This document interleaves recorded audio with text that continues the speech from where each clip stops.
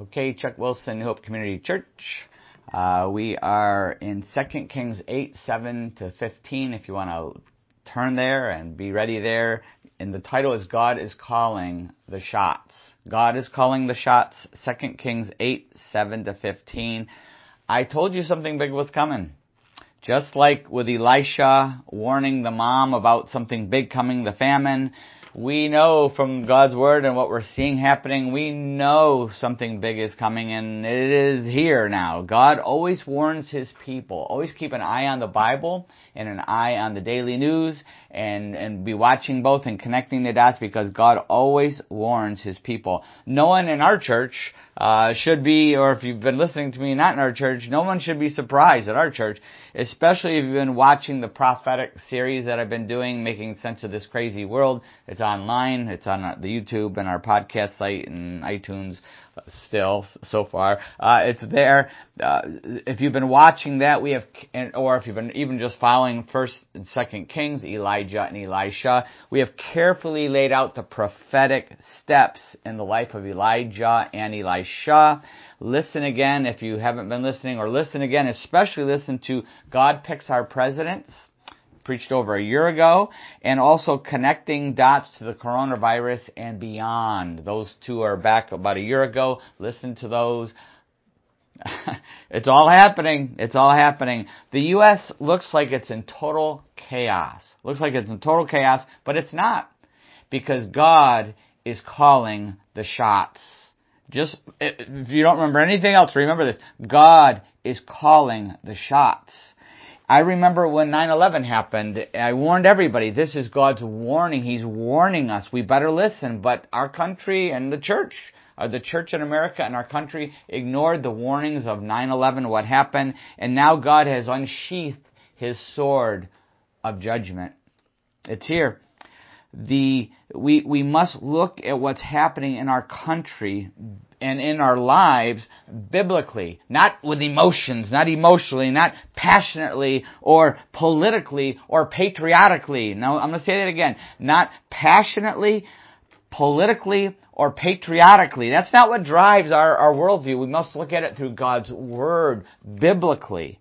But we must instead look for God's purpose in what's happening in our country, in our church, in our lives. We must look at it for God's purpose, because God is calling the shots. As we will see in His Word. And we don't always like what He's doing, but He is doing it. And we're going to look at His Word and see the parallels to what's happening in the United States today. Let's pray. Father, this is a hard sermon because it's Your Word, and it's about what happens when we ignore Your Word, and what happens when we keep ignoring Your Word and we cross the line of mercy and grace. And yet, we need to be prepared. I pray that You would prepare each one of us for what we are going to be facing, what is here now. And Lord, I pray that You would prepare those who have never put their faith in Jesus, that they would take that step of faith so that they would be prepared, spiritually prepared. Father, I pray this in Jesus' name. Amen. Okay, let's look at the parallels from the life of Elisha, all right, and see the parallels with what we're going through today. Now, first of all, I want to back up to 1 Kings 19. In 1 Kings 19, I want to back up to that where Elijah, before Elisha is even on the scene, we got to back up there if we're going to understand today's passage. We're going to back up where Elijah is in a deep depression over what is happening. Israel is falling apart at the seams, just like the prophets had warned many times, just like Elijah had told them was going to happen if they continued to disobey God and go their own way. But now that judgment has arrived, Elijah is crashing. He just wants to die. He's so depressed and so upset about what is happening. He just wants to die. Anybody here feel like that? Anybody so upset, grieving what's going on, just saying, "Come, Lord Jesus, come"? I've had several Christians say that to me recently. "Come, Lord Jesus, come." We're grieving the USA, not grieving what is happening in the USA. We're not sad about President Trump. We're sad about the United States of America. That's what we're sad about. Franklin Graham gave a real powerful word when he said, it's clear that God is judging America. which is what his father warned about. Billy Graham warned about 50 years ago. I remember him warning, God's going to judge America. We're just like Sodom and Gomorrah. We have to repent. I remember him warning over and over again. So Elijah, he's sad. It's all coming to fruition. It's crashing. What is Elijah's deep depression? What is God's response? How does God respond to Elijah's depression, wanting to die, grieving over the nation of Israel? How does he respond? God reminds Elijah that he is still calling the shots. As bad as it looks, God is still calling the shots. In fact, in 1 Kings 19, I'm going to read 15 to 18. This is right when Elijah is crashing. Verse 15, 1 Kings 19, verse 15. Now the Lord said to him, go back the way you came and go to the desert of Damascus. When you get there, anoint Hazael king over Aram. Also anoint Jehu son of Nimshi king over Israel, and anoint Elisha son of Shaphat from Abel Maholah to succeed you as prophet. Jehu will put to death anyone who escapes the sword of Hazael, and Elisha will put to death anyone who escapes the sword of Jehu. Yet I reserve 7,000 in Israel, all whose knees have not bowed down to Baal, and all whose mouths have not kissed him. Elijah is given 3 jobs to do. He carries out of the 3, he carries out the first one in verse 19. So Elijah went from there and found Elisha son of Shaphat. He was plowing with 12 yoke of oxen, and he himself was driving the 12th pair. Elijah went up to him and threw his cloak around him. So he anoints Elisha to be his successor. We're going to find, we see today and next week, we're going to see that Elisha carries out the second and third anointings, the second and third jobs, as we will see. But the key to remember for all 3 of these jobs, Elijah in depression, God gives him these 3 jobs to do. All 3 jobs that God gives Elijah to do, we have to remember, is that they are all judgment on Israel. They're all judgment on Ahab and wicked King Ahab and Jezebel and their family. They're judgment on Israel. All 3 jobs that God gives him to do are judgment. We're going to look at Jehu next time. Don't miss next one. Woo, it's going to be even hotter than this one. But today I want to focus on Hazael. He was already anointed Elisha, and now we're going to see that Hazael is anointed by Elisha himself. He's passed that baton on, okay? 2 Kings 8. 7 to 15. Elisha went to Damascus, and Ben-Hadad, king of Aram, was ill. When the king was told, the man of God has come all the way up here, he said to Hazael, take a gift with you and go to meet the man of God. Consult the Lord through him. Ask him, will I recover from this illness? Hazael went to meet Elisha, taking with him as a gift 40 camel loads of all the finest wares of Damascus. He went in and stood before him and said, your son Ben-Hadad, king of Aram, has sent me to ask, will I recover from this illness? Elisha answered, go and say to him, you will certainly recover, but the Lord has revealed to me that he will in fact die. He stared at him with a fixed gaze until Hazael felt ashamed. Then the man of God began to weep. Why is my Lord weeping? Asked Hazael. Because I know the harm you will do to the Israelites, he answered. You will set fire to their fortified places, kill their young men with a sword, dash their little children to the ground, and rip open their pregnant women. Hazael said, how could your servant, a mere dog, accomplish such a feat? The Lord has shown me that you will become king of Aram, answered Elisha. Then Hazael left Elisha and returned to his master. When Ben-Hadad asked him, what did Elisha say to you? Hazael replied, he told me you would certainly recover. But the next day he took a thick cloth, soaked it in water, and spread it over the king's face so that he died. Then Hazael succeeded him as king. Wow. Elisha goes to Damascus, probably because of the same famine that he had sent the widow away for. And he also goes because he has God's leading. He has a job to do. There's another anointing that has to happen, right? That God had given Elijah, and then now it's being fulfilled through Elisha. Ben-Hadad is the king of Aram, and he is sick. He is the main enemy of Israel at this time. Although, as we have seen recently, as we did the study here, we saw there's a temporary and very shaky peace between the two. He now sends his right-hand man, Hazael, with this huge treasure to find out if he's going to survive. Ben-Hadad, I'll call him Ben, he knows Elisha very well. He knows he's a man of God. He knows he has healed Naaman, his top commander of leprosy. Remember that? And he also had delivered the king of Israel many times from Ben-Hadad's hands. He was so upset with Elisha, he sent his army to capture Elisha. But Elisha blinded his entire army and then spared his army. It didn't kill him, he spared them. Remember, a wild story. So he knew Elisha was a man of God. He knew he had this prophetic power. He knew he was powerful, but he also knew that he was a merciful man. Man of God. So, Elisha answers Hazael and says, go back and tell him King Benny's going to recover from this sickness, from this illness. But then he tells Hazael, even though he's going to recover from the sickness, he's still going to die. He's still going to die. And then right after telling him that, Elisha gives Hazael his death stare. The death stare. He gives him this death stare. Because he knows that he's going to assassinate Ben-Hadad. He's going to assassinate him. He can see right through Hazael. God has showed him this. Then Elisha begins to weep. Cry. Uncontrollably weeping. Why? He says, because I know you're going to follow up that first murder with many more murders. You're going to murder many of the Israelites, do horrible things, rip out pregnant women, horrible, horrible things. God had chosen Hazael to be king over Aram.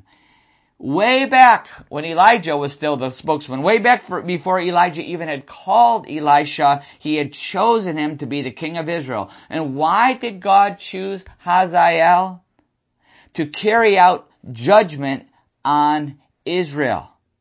Way back, God had chosen him. He knew Israel wasn't going to return. He knew there was only going to be a remnant revival, 7,000. God knew that, and so he had chosen Hazael way back.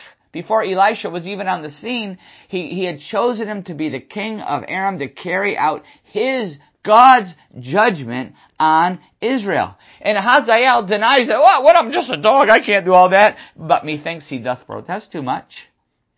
Because he did have murder in his heart. He then promptly carries out his murderous design.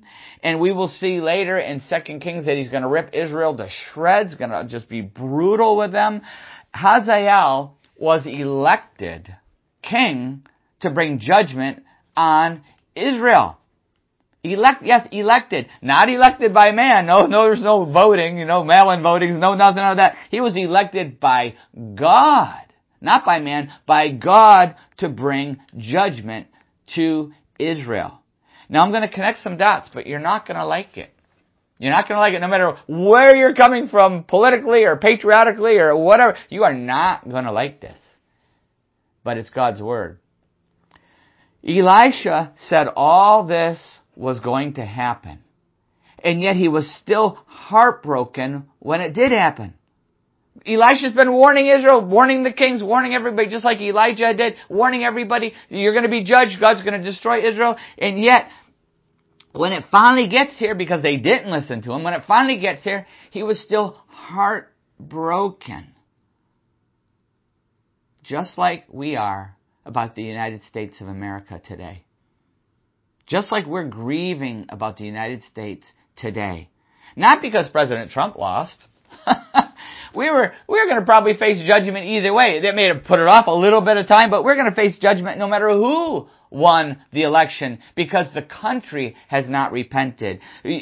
President Trump was elected on Make America Great Again, MAGA, right? But Trump was never going to make America great again. No. God used him to accomplish some great things. He appointed some Supreme Court justices that by God's grace will, in mercy, putting our judgment up just a little bit longer, will hopefully overturn Roe versus Wade. And you talk about a spark that's going to cause a massive upheaval, the divided states of America. That's going to be it. You watch. I've been saying all along, abortion is the real issue. All the other smoke screens, just like Civil War, all the smoke screens, it was slavery. Just like all the smoke screens today, it's abortion. It's abortion. That's why Nancy Pelosi this week said, all you Christians, she was admonishing Christians and rebuking us, saying, you Christians are willing to throw democracy, destroy democracy for the sake of abortion. Oh, no, Nancy. You're destroying democracy with abortion. God is going to judge this nation. Going to judge this nation. I've said it many times. The child sacrifice was the last straw in Israel. It's the last straw today for the USA Today. But he was never going to, President Trump was never going to make America great again. But he did accomplish some great things. The Supreme Court, recognizing Jerusalem as the capital, prophetic, fulfilling prophecy. But only one thing can make America great again. Proverbs 14:34 says, righteousness exalts a nation, but sin is a disgrace to any people. Sin is a disgrace to any people, but righteousness exalts a nation. Only righteousness of Jesus Christ, only the church of Jesus Christ can live out that righteousness and bring righteousness back to our country. Only pulpits on fire for the gospel and the holiness, the gospel of Jesus Christ and the holiness of God can bring back our country to righteousness. But 9 out of 10 pastors in America believe that the Bible speaks to the issues of today, but only 1 in 10 preach it. Because they're afraid, because how many people will be in their pews or in their seats and how much money they're going to get. That is the criteria. Not God, not the gospel of Jesus Christ, not the holiness of God, not our country's survival. It's about their churches, pitiful churches' survival. That's only righteousness. Only the church of Jesus Christ can turn this around and make America great again through a revival that goes to a spiritual awakening. But now it's pretty clear that God's judgment has been accelerated by the rulers that He has chosen, that He has picked to rule this country. God has picked them. He's the one who elects. The best that we can now hope for is a remnant revival, 7,000 that haven't bowed their knees. I've been saying for years, 20 years, it's either revival or judgment. Revival or judgment on this country. Well, I think we have shifted. I'm shifting to, no, we are going to face judgment, definitely, but hopefully there will still be some kind of revival, a remnant revival, 7,000 that don't bow the knees. President Trump is also part of the judgment on this country. Don't miss next week when we see Jehu's anointing and we connect the dots. He's also part of this judgment too. Like I said, you're not going to like these judgment passages. Nobody's going to like it. But remember something. Just like with Hazael, today God is still calling every shot. Every shot. Nothing surprises Him. He is still fulfilling His purpose. And God uses tools that we won't like. He to refine us, to judge us as a nation, as a church. He doesn't say, how would you like to be refined? No, He uses the fire. He uses tools. He makes it hot in ways that we won't like it. 1 Peter 4:17. In 1 Peter 4:17, and boy, this is, you talk about a scriptural passage that is for today. Peter says here, verse 17, for it is time for judgment to begin with the family of God. And if it begins with us, what will be the outcome for those who do not obey the gospel of God? Well, we know what that will be. There will be hell to pay for those who don't obey the gospel of God. But he says it's time for judgment to begin with the family of God. God is judging the church in the USA today. He is judging His church. He is separating the wheat from the weeds, the sheep from the goats, the false, the counterfeit from the true. And that's why God has put these godless people in power over us to refine His church, to expose the fakes that we're seeing exposed everywhere. These woke Christians that aren't awake awake spiritually. They're just woke, but not awake spiritually. And God's showing who is conformed to the pattern of this world instead of being transformed by the renewing of their minds. God is showing us, and that is why God has put the godless in power over us to refine His church so that we won't be judged with the world, for it is time for judgment to begin with the family of God. And if it begins with us, what will be the outcome for those who do not obey the gospel of the Lord Jesus? He wants to separate us from the world so we won't be judged with the world. Now listen, I told you you're not going to like this. Next week you're going to like even less, but don't miss it. Don't miss it. You can't miss the connection. It's unbelievable. I told you you wouldn't like it, but this is God's word and it's clear. Connect the dots. Connect the dots. God is calling the shots. God is calling the shots. The question is, will we surrender to God's will and purpose? Will we surrender to that? That's what the book of Habakkuk is all about. The prophetic book of Habakkuk is all about. And I'm going to bring in this here. During Habakkuk's time, Israel's already wiped out. Judah is evil, and they're getting so wicked. The crazy things, finally, the child sacrifice got so bad. He says, God, we're wicked. When are you going to do something about it? When are you going to act? What's going on? And God says, okay, Habakkuk, I'm going to bring the Babylonians to wipe out Judah. He goes, what? The Babylonians? That's not fair. They're even worse than we are. Why don't you punish them first? Well, because God's people know better. That's why the USA is going to get hit harder than a lot of other countries, because we know better. At one time, most Americans were Christians, did follow God's word, and that had permeated our society with the laws that were passed and the ways that we were living. But no longer. In Israel, that's why God was going to that's why God is going to punish the USA even before a lot of other countries that didn't know better. We know better. We know better. Every Christian has access to a Bible, knows can see what God's word says. But that's what happened with Israel. Was going to use the Babylonians, and He said, that's not right to use someone so evil to carry out a purpose.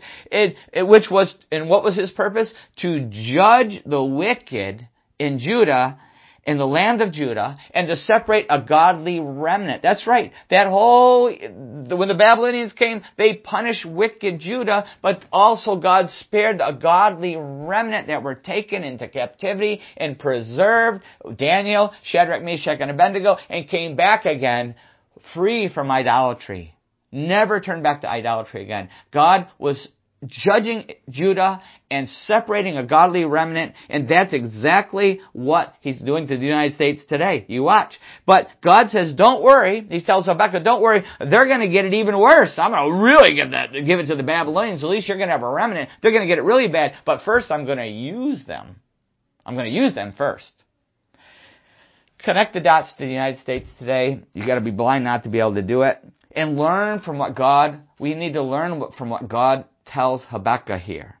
We have to learn in Habakkuk chapter 1, verse 11, Habakkuk says, then they sweep past like the wind and go on. Guilty men whose own strength is their God. He's talking about the Babylonians coming through and just wiping them out. He says, I see them just sweeping through and just wiping us out. Then they sweep past like the wind and go on. Guilty men whose own strength is their God. He said, these are wicked people. And don't we feel like that in America today as Christians, that the godless are in control and they're just running roughshod, talking about re-educating Christians and putting us in concentration camps and deprogramming us, so we don't believe all this God stuff. It's crazy, but it's the same idea what they went through, Habakkuk was going through, and the Judah was going through. But look what God says to him when he was so upset about these people running roughshod over the godly. He says in chapter 2, verse 4, he says, see, he is puffed up. His desires are not right. See, he's talking about these proud people, which we see all over the place today, right? Pride. Antichrist. Pride. And God says to Habakkuk, see, he is puffed up. His desires are not right. Yeah, we see that. They're puffed up out there. Their desires are not right. But God says to Habakkuk, but the righteous will live by his faith. The righteous will live by his faith. We must learn to really live by faith now. Truly live by faith now because of what our country and what the church being refined and what each of us are going to go through. We have to learn to live by faith. Then Habakkuk says later in chapter 3, verse 16, he says, I heard and my heart pounded, my lips quivered at the sound, decay crept into my bones and my legs trembled. He's like completely crushed by what's going on. And he says, yet I will wait patiently for the day of calamity to come upon the nation invading us. He said, I'm going to wait patiently for God, you to judge those Babylonians. Because I know you're using them to judge us, but I'm going to wait patiently for you to judge them. And that's what we need to do, wait patiently for God to bring judgment on what we are seeing all around us and the wickedness and running over us and the power that they're going to have. But we have to wait patiently. This is about surrender. Surrender to what God's will is and what God is doing.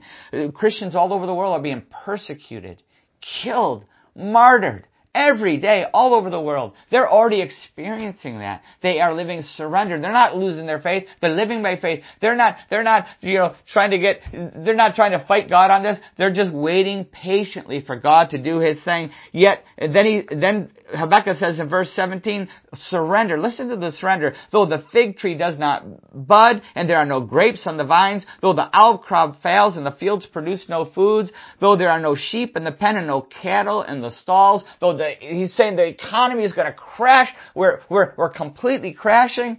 Watch. Verse 16, he says, yet I will rejoice in the Lord. I will be joyful in God, my Savior. Where is his joy? Where is his rejoicing? Where is his peace found? It's in God. And we have to live that surrendered life that God's going to peel everything, strip everything away here. It's going to come to the United States. Open your eyes. And yet we need to find our joy. Rejoice in God. That is our joy. Corrie ten Boom, Hiding Place. Watch that. Read that book. Watch that movie. In the Nazi concentration camp. And yet the joy. Not every day was she just happy. But the joy that she was able to have by rejoicing in God. It's something the world can't touch. That surrendered life. Verse 19, he says, the sovereign Lord is my strength. The sovereign Lord is my strength. He makes my feet like the feet of a deer. He enables me to go on the heights. He makes my feet like the feet of a deer. He enables me to go on the heights. We must rise above the coming chaos and depend on God alone. Our job is the same no matter who the president is. No matter how the economy is doing. Our job is the same no matter what. Our focus should be the same no matter what. To live by faith and to live out our faith. To live by faith and to live out our faith. God is calling the shots. It's important that we remember this as we go through this time of judgment and refining, that we are to live by faith and live out to our faith. God is calling the shots. And I'm just going to wrap this up with Acts Acts chapter 4, when the church is being persecuted. They're going through all this craziness. The wicked rulers. Listen, let me read this to you. In the believer's prayer in Acts chapter 4, verse 25, they said, these are the apostles and the believers praying, you spoke by the Holy Spirit through the mouth of your servant and father David. They're praying this. Why do the nations rage and the people plot in vain? The kings of the earth take their stand and the rulers gather together against the Lord and against his anointed one. Indeed, Herod and Pontius Pilate met together with the Gentiles and the people of Israel in this city to conspire against your holy servant Jesus, whom you anointed. They did what your power and will had decided beforehand should happen. They did what your power and will had decided beforehand should happen. God was calling the shots. What God's power will has decided. What did they do? They crucified Jesus. They're talking about the crucifixion of Jesus Christ. That looked like complete defeat. The apostles and the disciples were crushed. It looked like complete defeat. And yet, it was our greatest victory. Our greatest victory. It was victory in Jesus Christ. John 3:16, for God so loved the world that He gave His one and only Son, that whoever believes in Him shall not perish but have eternal life. It opened the way for us to have eternal life by putting our faith in Jesus Christ, because we know the rest of the story. Jesus was resurrected from the dead, proved His victory, proved His power over sin, over the world, over Satan, over death itself. That's our victory.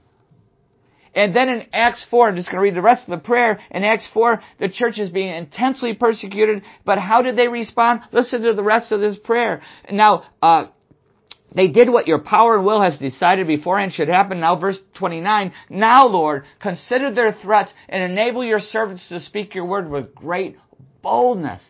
Stretch out your hand to heal and perform miraculous signs and wonders through the name of your holy servant Jesus. After they prayed, the place where they were meeting was shaken. And they were all filled with the Holy Spirit and spoke the word of God boldly. This is it. This is it. They responded with prayer, powerful prayer. They responded with the Holy Spirit's power, shook them. They responded with witness, spoke boldly, and they went out, and the Bible says later they turned the world upside down. Actually, they turned it upside right. They were accused of turning it upside down. The power. That is God's word for us today. Let's pray.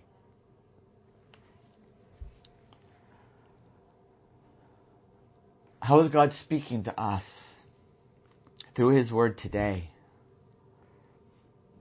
Are we prepared for what we are going to face? Are we prepared? Are we trusting God, living by faith? Are we living surrendered? Not patriotically, but are we living surrendered? Surrendered. Not politically, but surrendered. Not passionately, but surrendered to God's purpose, to His will, His purpose, His glory. Your kingdom come, your will be done. Are we living that surrendered life? Are we living by faith? And while we're praying about that and preparing for what God is going to be doing, is doing, and going to continue to do in His church and in this nation, in our lives, while we're praying about that, I want to speak to the one who's praying right now that is not living by faith because you've never put your faith in Jesus Christ. We can't live by faith until we put our faith in Jesus Christ, give our life to Him. For God so loved the world that He gave His one and only Son, that whoever believes in Him shall not perish, but have eternal life. Have you ever believed in Jesus, put your faith in Jesus Christ, given your life to Him? You can do that right now. It's the only way you're going to survive this time. The only way you're going to get through this hell on earth and avoid hell in eternity is by putting your faith in Jesus Christ, being saved by faith. You can do that right now. The simple but powerful prayer of faith. God, I believe Jesus died on a cross for me, for my sin, so that I could be forgiven, so that I could have a relationship with you once again as my Heavenly Father. I believe your one and only Son, Jesus, died for me, for my sin. I repent of that old life. I repent of my sin. I walk away from the shame, the filth, the garbage, the world, the sinful flesh. I repent. I ask you to forgive me through Jesus, because I'm putting my faith in Him. I'm putting my faith in Jesus. I'm giving my life to Him. Father, I pray that no one who hears us would neglect so great a salvation. I pray that everyone who is hearing this would put their faith in Jesus, would know for certain. And I pray that we would live by faith in this time. We pray that in Jesus' name. Amen. If you have put your faith in Jesus Christ, you've prayed that prayer of faith, I want to encourage you to tell somebody. Maybe you have a family member, maybe you have a friend, maybe you have a work colleague, maybe you know a Christian on the soccer field. Tell somebody so they can be excited and encouraging to you. And if you need someone to tell me. Chuck Wilson is at nhcc@comcast.net. Email me, and I'll get you connected I'll be excited for you and get you connected and help you learn how to grow in your faith, okay? All right, don't miss next time. Part 2 to this one. Jehu, guess who that is? God bless.